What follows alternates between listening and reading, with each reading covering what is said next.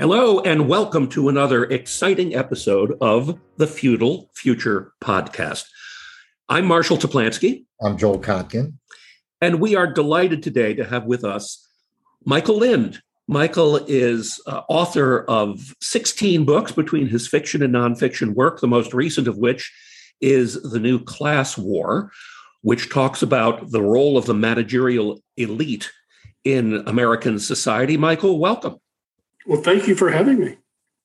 It's a pleasure. I mean, what an interesting time to be talking with you again. By the way, I know you were a guest on this podcast previously, but with the state of the country right now in such flux and people exhibiting such angst about the future of America, the future of American leadership, are you getting the same sense that we are, that there is some fundamental reshuffling that's going on of American leadership? Well, in my previous books, The Next American Nation, and in some of my other work, including my economic U.S. Land of Promise, I argued that even though formally we are still living under the Constitution of 1787, in practice, the United States breaks down and is reorganized every couple of decades or generations. And my argument over the last couple of decades has been that there's an external cause for this. And you find the same thing happening in other societies, in Europe and Asia and elsewhere. And that is successive techno-economic paradigms, to use the phrase of followers of Joseph Schumpeter, who studied technological innovation. That is, you have these general purpose technologies like the steam engine, and then later the electric motor and the internal combustion engine, more recently computers. And these transform the entire economy. So what happens is, over a generation or so, there's a growing gap between the emerging economic structures, which are new and based on these innovative technologies. They may be bad.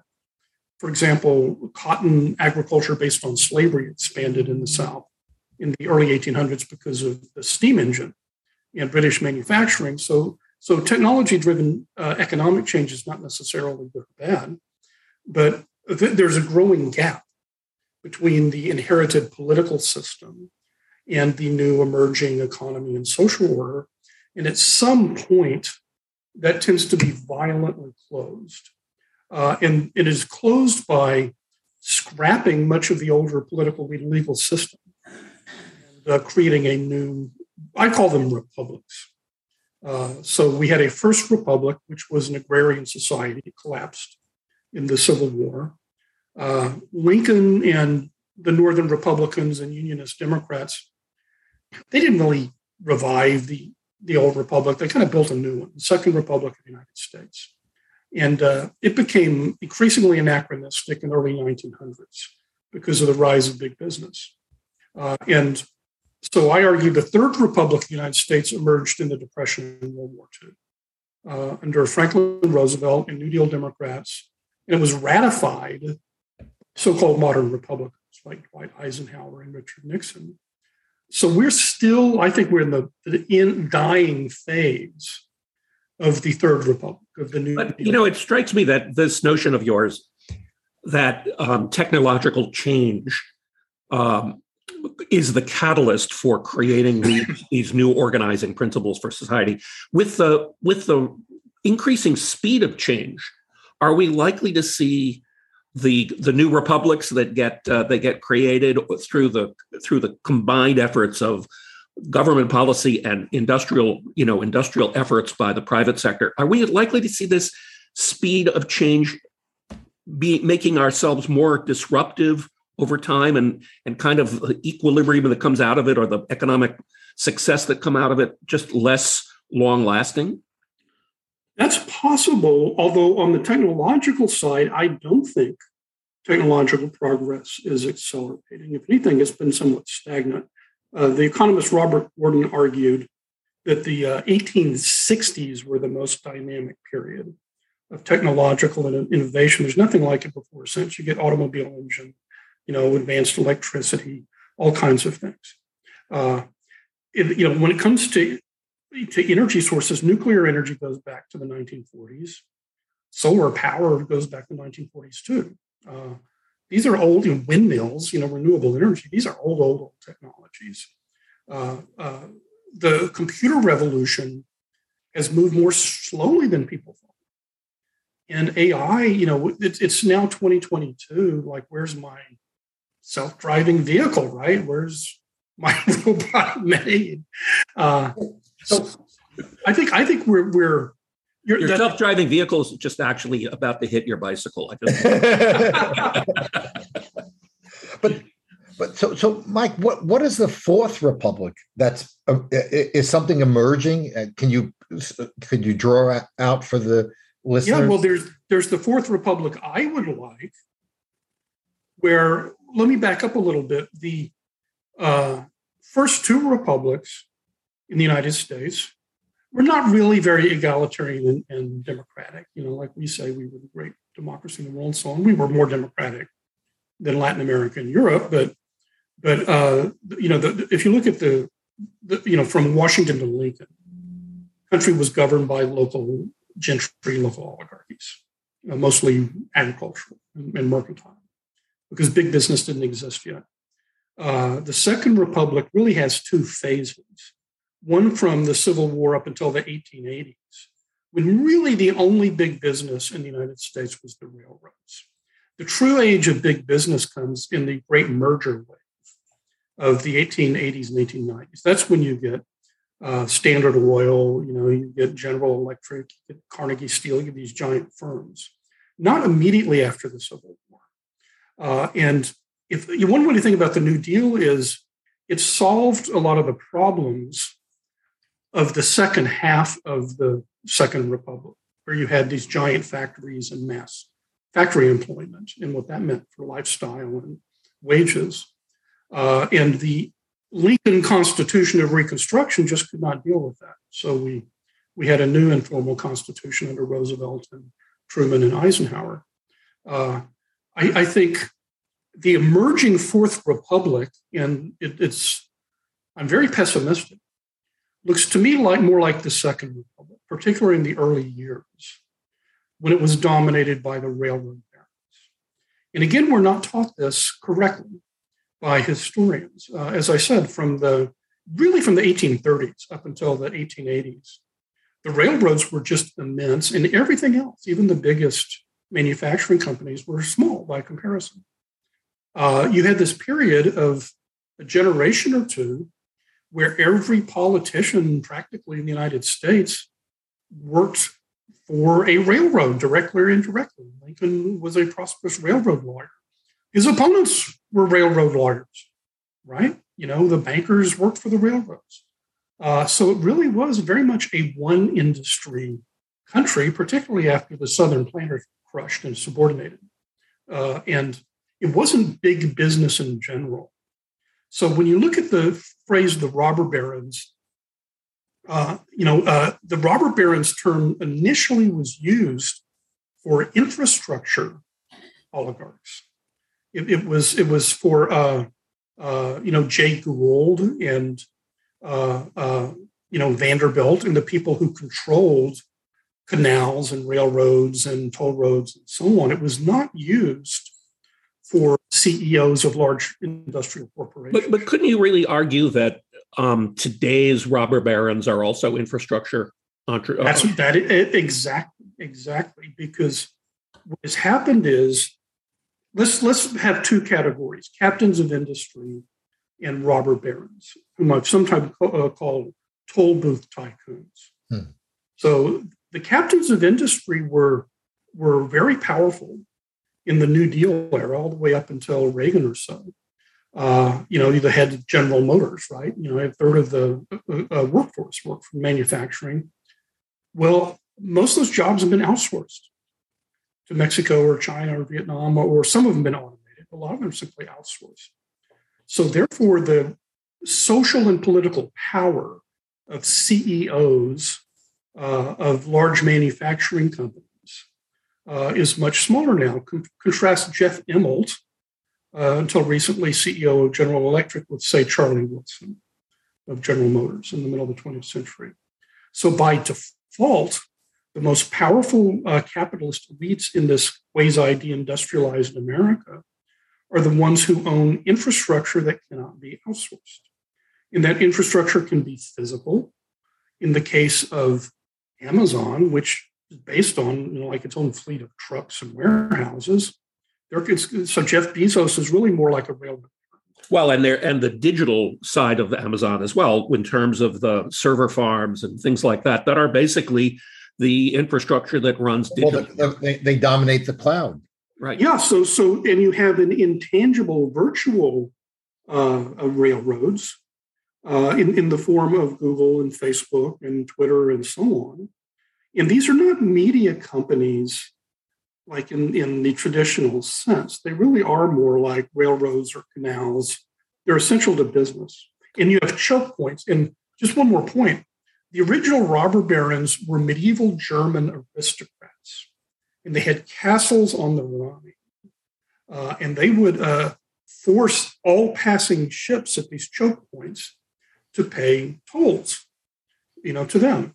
So if you think about how do these great billionaires, Bezos and the Google boys and the rest, Zuckerberg, Gates, they're essentially extracting tolls from businesses and citizens because they control these infrastructure choke points. They are not CEOs of manufacturing companies that are making flying cars or robot names.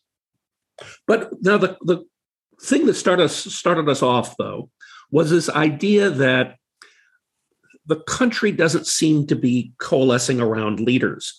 What you're saying is that ultimately these new generations of robber barons will probably emerge to create more power and control over society more overtly through the political system. I would think that would be your thesis. Oh, right? yeah. It hasn't happened yet. Well, I agree with Joel in a lot of his writings. I think we are headed towards more oligarchy before we see less. Yeah. You see this increasing fusion. And this was true. It's nothing new. I mean, if you go back to the railroad era, basically, it didn't really matter, whether the Republicans or Democrats won in a Midwestern state because they're both on the payroll of the local railroad, right? Or some national railroad system. So I think, and it could get worse with a private sector social credit system, where if you say something that runs afoul of, and this is not the government, this is the toll booth companies, then suddenly your ATM card doesn't work, and you get your electricity cut off, and your electric car won't start. I mean, that's a bit dystopian, but I think we're headed that way. Well, is cancel culture kind of a permutation of that? Well, I wrote about this for Tablet. I said, most of the focus comes on people like us being canceled. We can't publish where we used to and things like that. And well, that's a tragedy, but, world's smallest violin. The real problem with cancel culture is when you're canceled by your bank. Or you're canceled, you can't get auto insurance because I'm still freaked out. It's been almost 20 years, that we have a no-fly list in the United States. It's like pre-crime in Philip K. Dick's dystopian novel Minority Report. So you can go, now it's none of the three of us, I should hope, but you go to get on your air flight and then they tell you, well, you're on an FBI no-fly list, so you can't get on the airplane. When then you ask, well, you didn't know this. The FBI doesn't contact people and say you're on a no-fly list, right? Well, why am I on a no-fly list? Well, we can't say. It's a secret, right? I mean, that's totalitarian. It is. Where is Franz Kafka when we need him? Well, so I hear you saying that you're pessimistic, and what do you think is the near-term pessimistic play out of all of this? Well, I think we're basically, it's going to be Groundhog Day where it's a Clinton type politicians versus Trump type politicians for years or decades to come. That is, you'll have the uniparty, you'll have the elite Republicans and Democrats who are pretty much on the payroll of the same robber barons in Wall Street and Silicon Valley. And they're kind of interchangeable.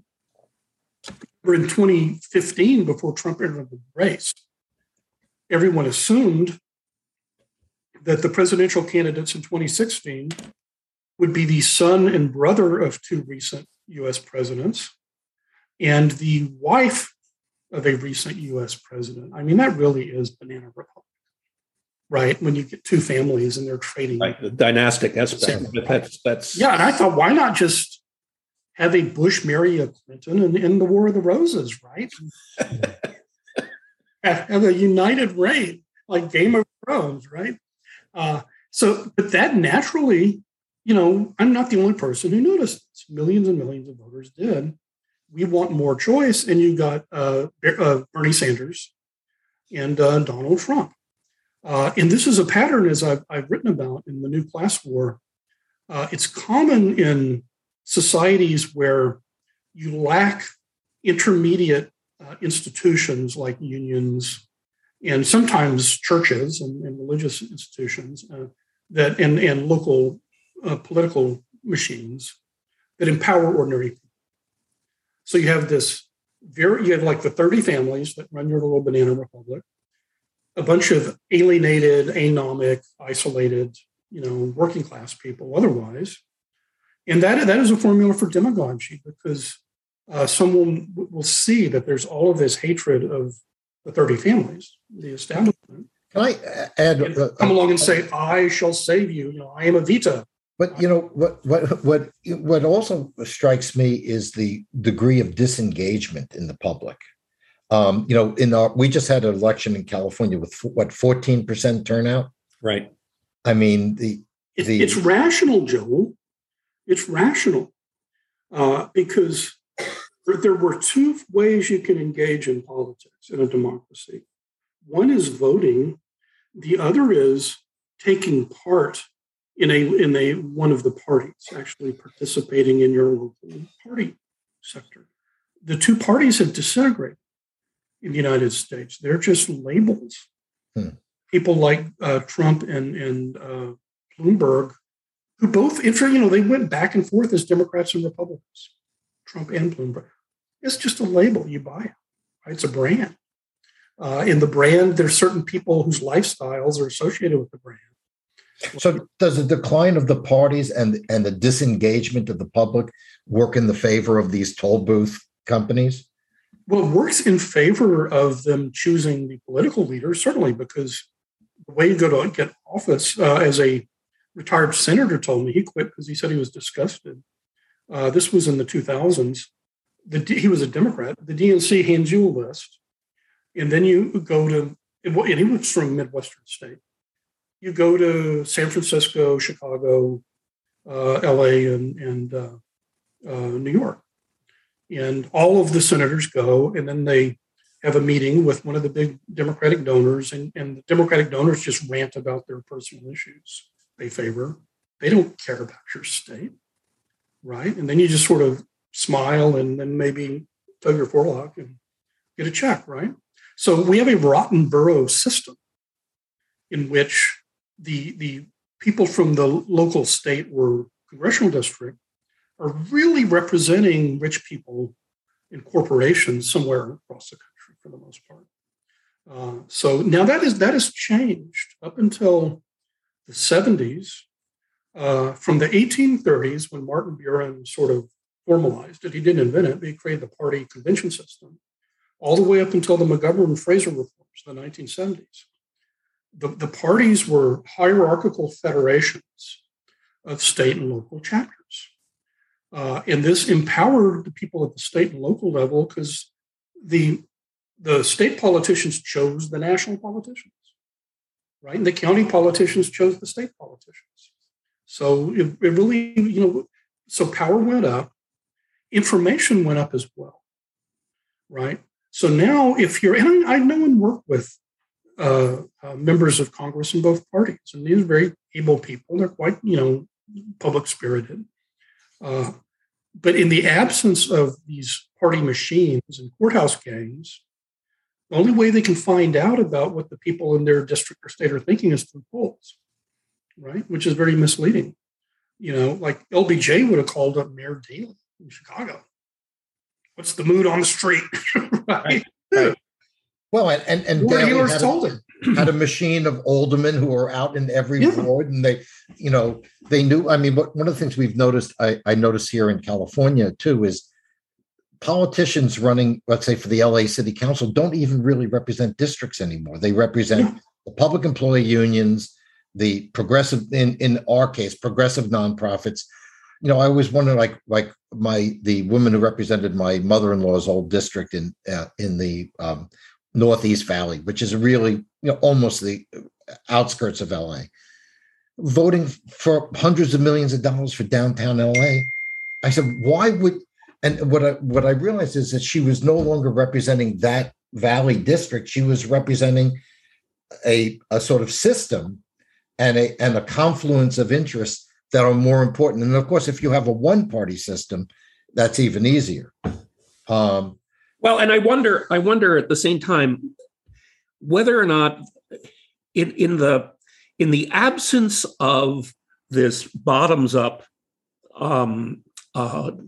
drumbeat system that basically keeps government focused on what people want, and the fact that we've got a system that's dominated by the new infrastructure robber barons, the digital infrastructure robber barons. I wonder what the role of government really is. Is it just to kind of maintain the status quo, execution of budgets and kind of keep the focus off of the robber barons, or is there a tighter connection between the agenda that the robber barons might have and the population as a whole? Well, I know some of these new, what I'm calling toll booth tycoons, and again, these are generally decent, nice people. It's just, the railroad, CEOs and owners were, a lot of them perfectly nice people. 100 years, it's the system I'm criticizing. It's not that these are wicked individuals, but the thing is, they're open to all kinds of reforms as long as they don't threaten their wealth and power. Right. Okay. So Jeff Bezos and the Google people and so on, they'll transgender rights or gay marriage or helping people with malaria in Africa. Nice, very generous. Open unions. For our workers, no.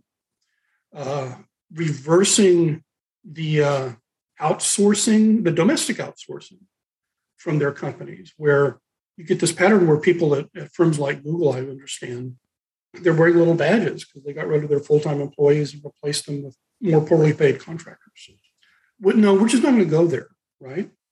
So when you have a rent-extracting oligarchy, which has been the norm in civilized history, then they're open to various things as long as it doesn't affect their extraction of rents.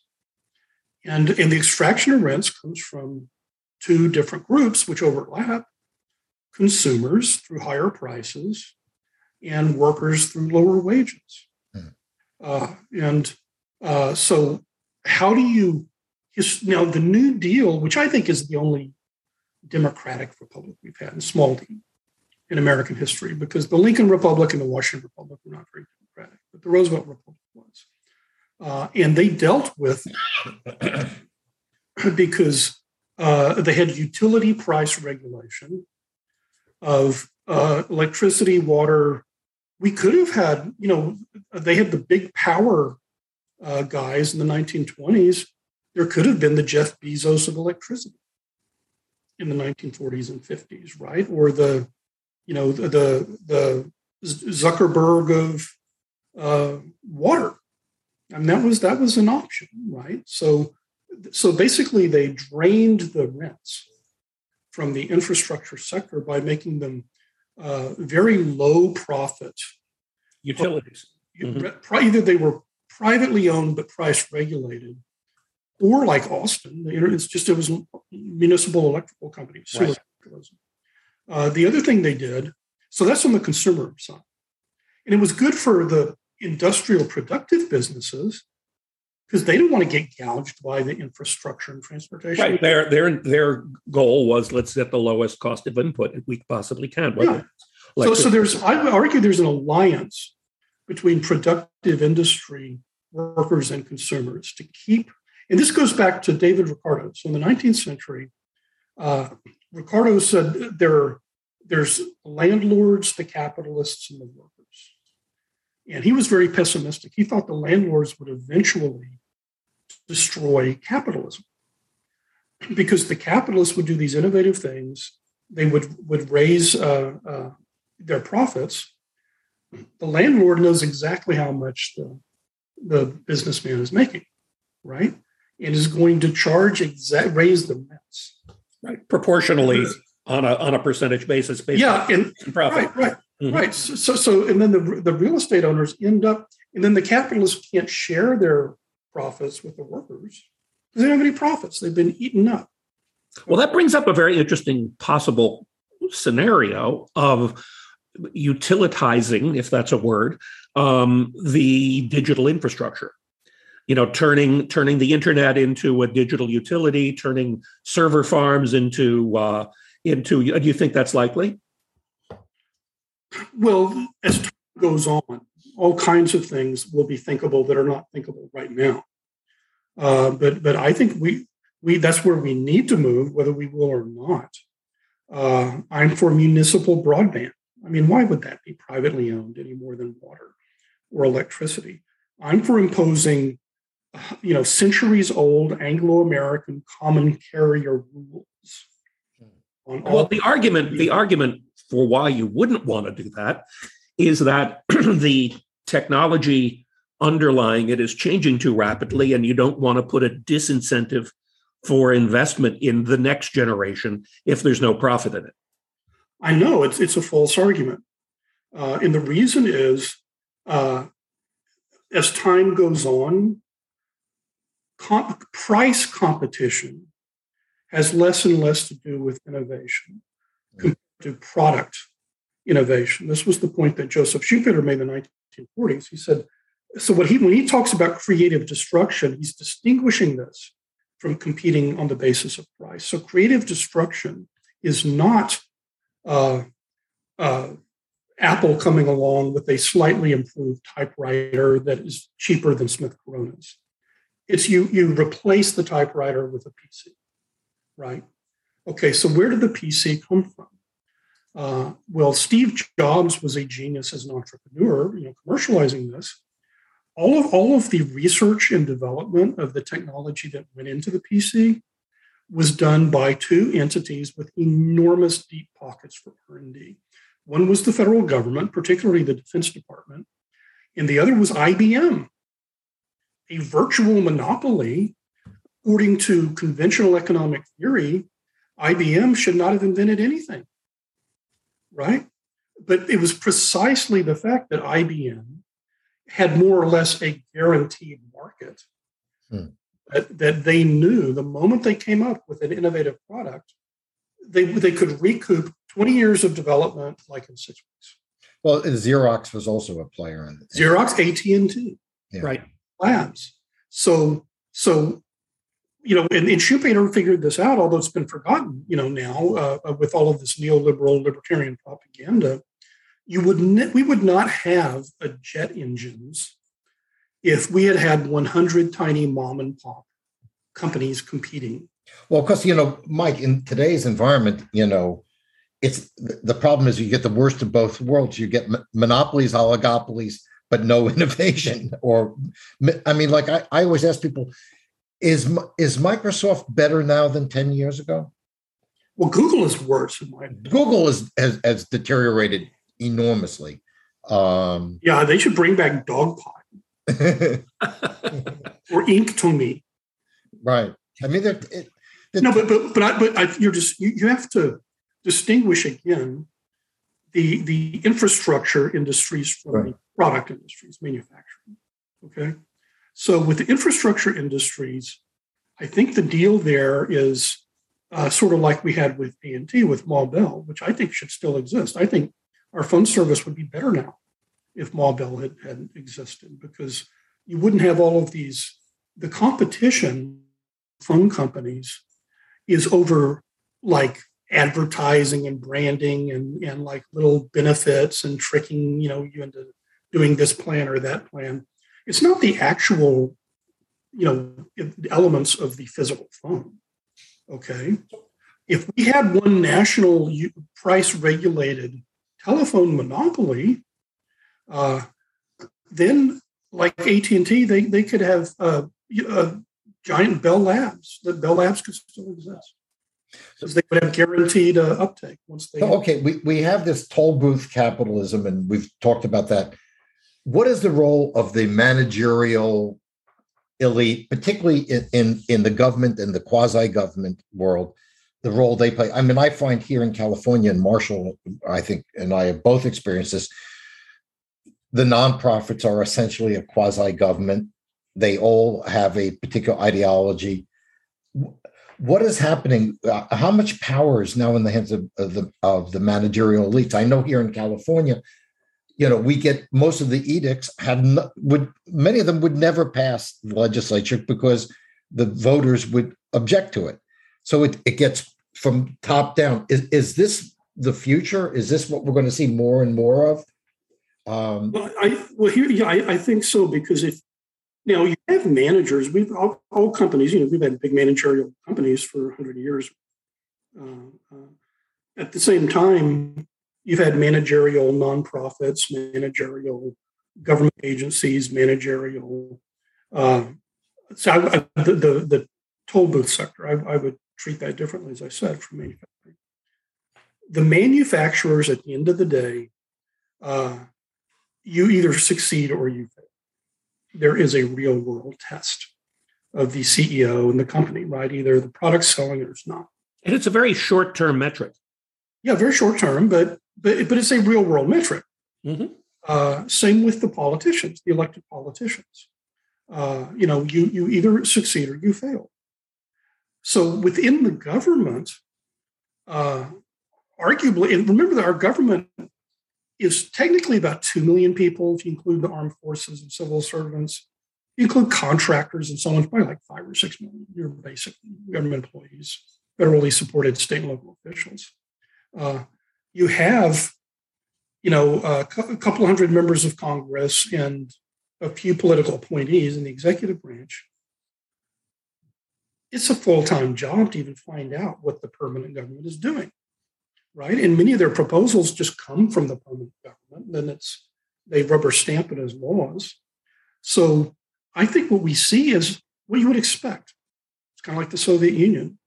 In the sectors that are most protected from voters or from market competition, we see massive incompetence and nepotism and stupidity and failure that goes on and on and on because it's never punished. And I mean, it's just across the board, whether it was the way COVID was handled, losing these wars in Afghanistan and maybe now in Ukraine and so on.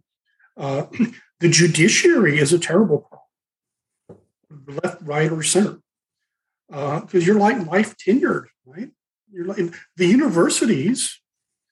I don't want to criticize universities too much because I recently taught in one, but having a tenured professoriate is a real problem when it comes to disciplining incompetence. Yeah. So if the only remedy to any incompetence is losing your job, very unlikely that that's going to be making an impact in the managerial elite in the public sector. Right. I was always a defender of civil service. My father was a political appointee in the Texas Attorney General's office. My mother was a career school teacher. But I'm really coming around to the idea that government worked best when you had political patronage employees. Because if you did not succeed, if your department did not succeed, the person who appointed you would be fired by the voters in the next election. And out you would go, right? If the water didn't work, right, then boom, they vote against your boss and you're gone. Yeah. Yeah. One of the things that's such a problem now is, let's say in a one-party state like California, is people can be amazingly incompetent. You can push policies that when you poll them, people are against them, but you can't stop it. I mean, my sense is we're a society where between the toll booth companies and the sort of managerial, clerisy, as I would call it, between those two forces, the vast majority is increasingly powerless. I think that's right. And to some degree, all of this is being driven indirectly by the wealth of the toll booth. Right. And so not by Jeff Immelt. I mean, he's rich, but he's not. No. There's enormous amounts of money flowing into the nonprofit sector and into the media. Jeff Bezos owns the Washington. Yeah, there's largesse to be distributed. Yeah. Without largesse, there's no power. Right. But so here's the thing, because as I said, I don't want to demonize these billionaires. They're mostly nice, bright people. But essentially, you're the despot, right? But you're not an expert. You're Bill Gates or whatever. Like, you can kind of read about things and so on, but you're not spending all your time studying particular issues. So you kind of are dependent on the people you subsidize, right? On your employees. Okay. But they're telling you what is in their interest. It's not necessarily what's in your interest. So I think this idea that these huge managerial bureaucracies, this is my debate with Marxist critics of my book, New Class, where they said, no, all of these millions and millions of bureaucrats are the pawns of a couple of dozen of billionaires, the capitalists, right? It's like, George Soros has no idea what most of the bureaucrats in that he gives donations to are actually doing, right? So it's the worst of all worlds. If these donors were like the Medici, or Pope Julius or something in Renaissance Italy, and you had to do what they said, right? Michelangelo, or you're fired and we'll get somebody else, then they could restrain them. But essentially you have in the non-market managerial bureaucracy, like these huge self-perpetuating bureaucracies, which are not even restrained by their donors, right? The donors don't necessarily have any idea what they're doing. Well, it's funny. This seems like a perfect wrapping point because the whole premise of our podcast is the feudal future. But what you've shown us is that we actually are in the midst of a feudal present. It's the feudal present. And, if you look at pre-modern societies, what characterized them was the weakness of the central war, right? So, the Romans would send proconsuls to Palestine, and the guys would just do whatever they wanted and run amok. And periodically, one was summoned back to Rome and executed. But it's a real problem. So I do think, and this goes back to James Burnham and the idea of the managerial revolution in his book in the 1940s. We have a ruling class. It's a managerial bureaucracy. It's found in different sectors, but in the sectors that are insulated from markets and voters, it really is a self-perpetuating oligarchy, and it can get dumber and dumber and more incompetent.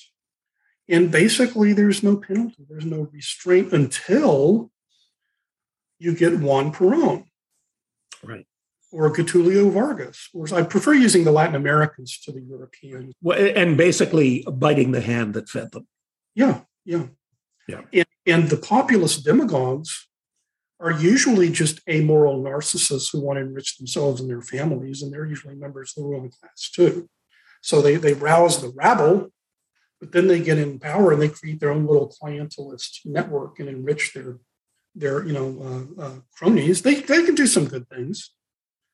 So Huey Long, in addition to founding the Long family dynasty, he did build roads that poor people needed and hospitals and schools. But I'm just afraid that's all I can see in our future for now. So it's a question of whether we have good dictators or bad dictators. Right. Yeah. Right. Enlightened despotism or just plain despotism. Well, the ray of hope is. How do you like your despot? Well, no, but the way this, you could not have had the New Deal if there had not been a half century before then of growing popular grassroots activism, of the Grange, the agrarian populists, the trade unions, the Salvation Army, and all of that. So you can't expect to go from 1880, railroad dominated America, to 1933, Franklin Roosevelt New Deal, right? Roosevelt, had he been elected in 1880, wouldn't have had any achievements. To have a New Deal, you had to have labor unions, farm organizations, churches, just like to have the Civil Rights Revolution. You didn't have Justice Department lawyers. You had Southern Black preachers and Jewish and Christian congregations, right? So our focus for the next generation or two, I think, instead of expecting like the good dictator to come the next election and fix everything, we just have to very patiently figure out how to rebuild these grassroots membership organizations in different areas, in labor, in the cities, in neighborhoods, in culture and education and religion. There could be different organizations, not the same ones. Well, mass membership. I think that's the perfect message to leave, I think, with people, which is, I'm also, thinking about how do we, I don't want feudalism to be the end. I want it to be a transition to something better. And I think what Mike's talking about is grassroots organizations. And the problem we have today in many cases is those grassroots organizations are AstroTurf groups that are funded by, the ex-wife of XYZ. And to be real, Joel, they have to be funded by the members. Yes, I think that's all union dues. It has local. to be, religious tithes. It cannot be the first thing your nonprofit does. Cannot be to fly to San Francisco or New York and submit a grant. If there are not hundreds or thousands of people willing to pay a little bit every month, right? It's not. And this is the essence of civic engagement, and possibly, hopefully, fueled by civic pride. Of hey, guess what? We did this ourselves, and it worked. Let's do it again. Look, the recall of the San Francisco school board members was definitely an example of that. Yeah. So is there, I think what we're really saying at the end is it's going to take all of us to stand up to these people and not to keep thinking that the good dictator is going to come. Right. And with that, I think it's a perfect time to say thank you to our guest, Michael Lind. We really appreciate you joining us and pointing the way to what I think is a brighter future. So thank you very much. Thanks. Glad to be here again.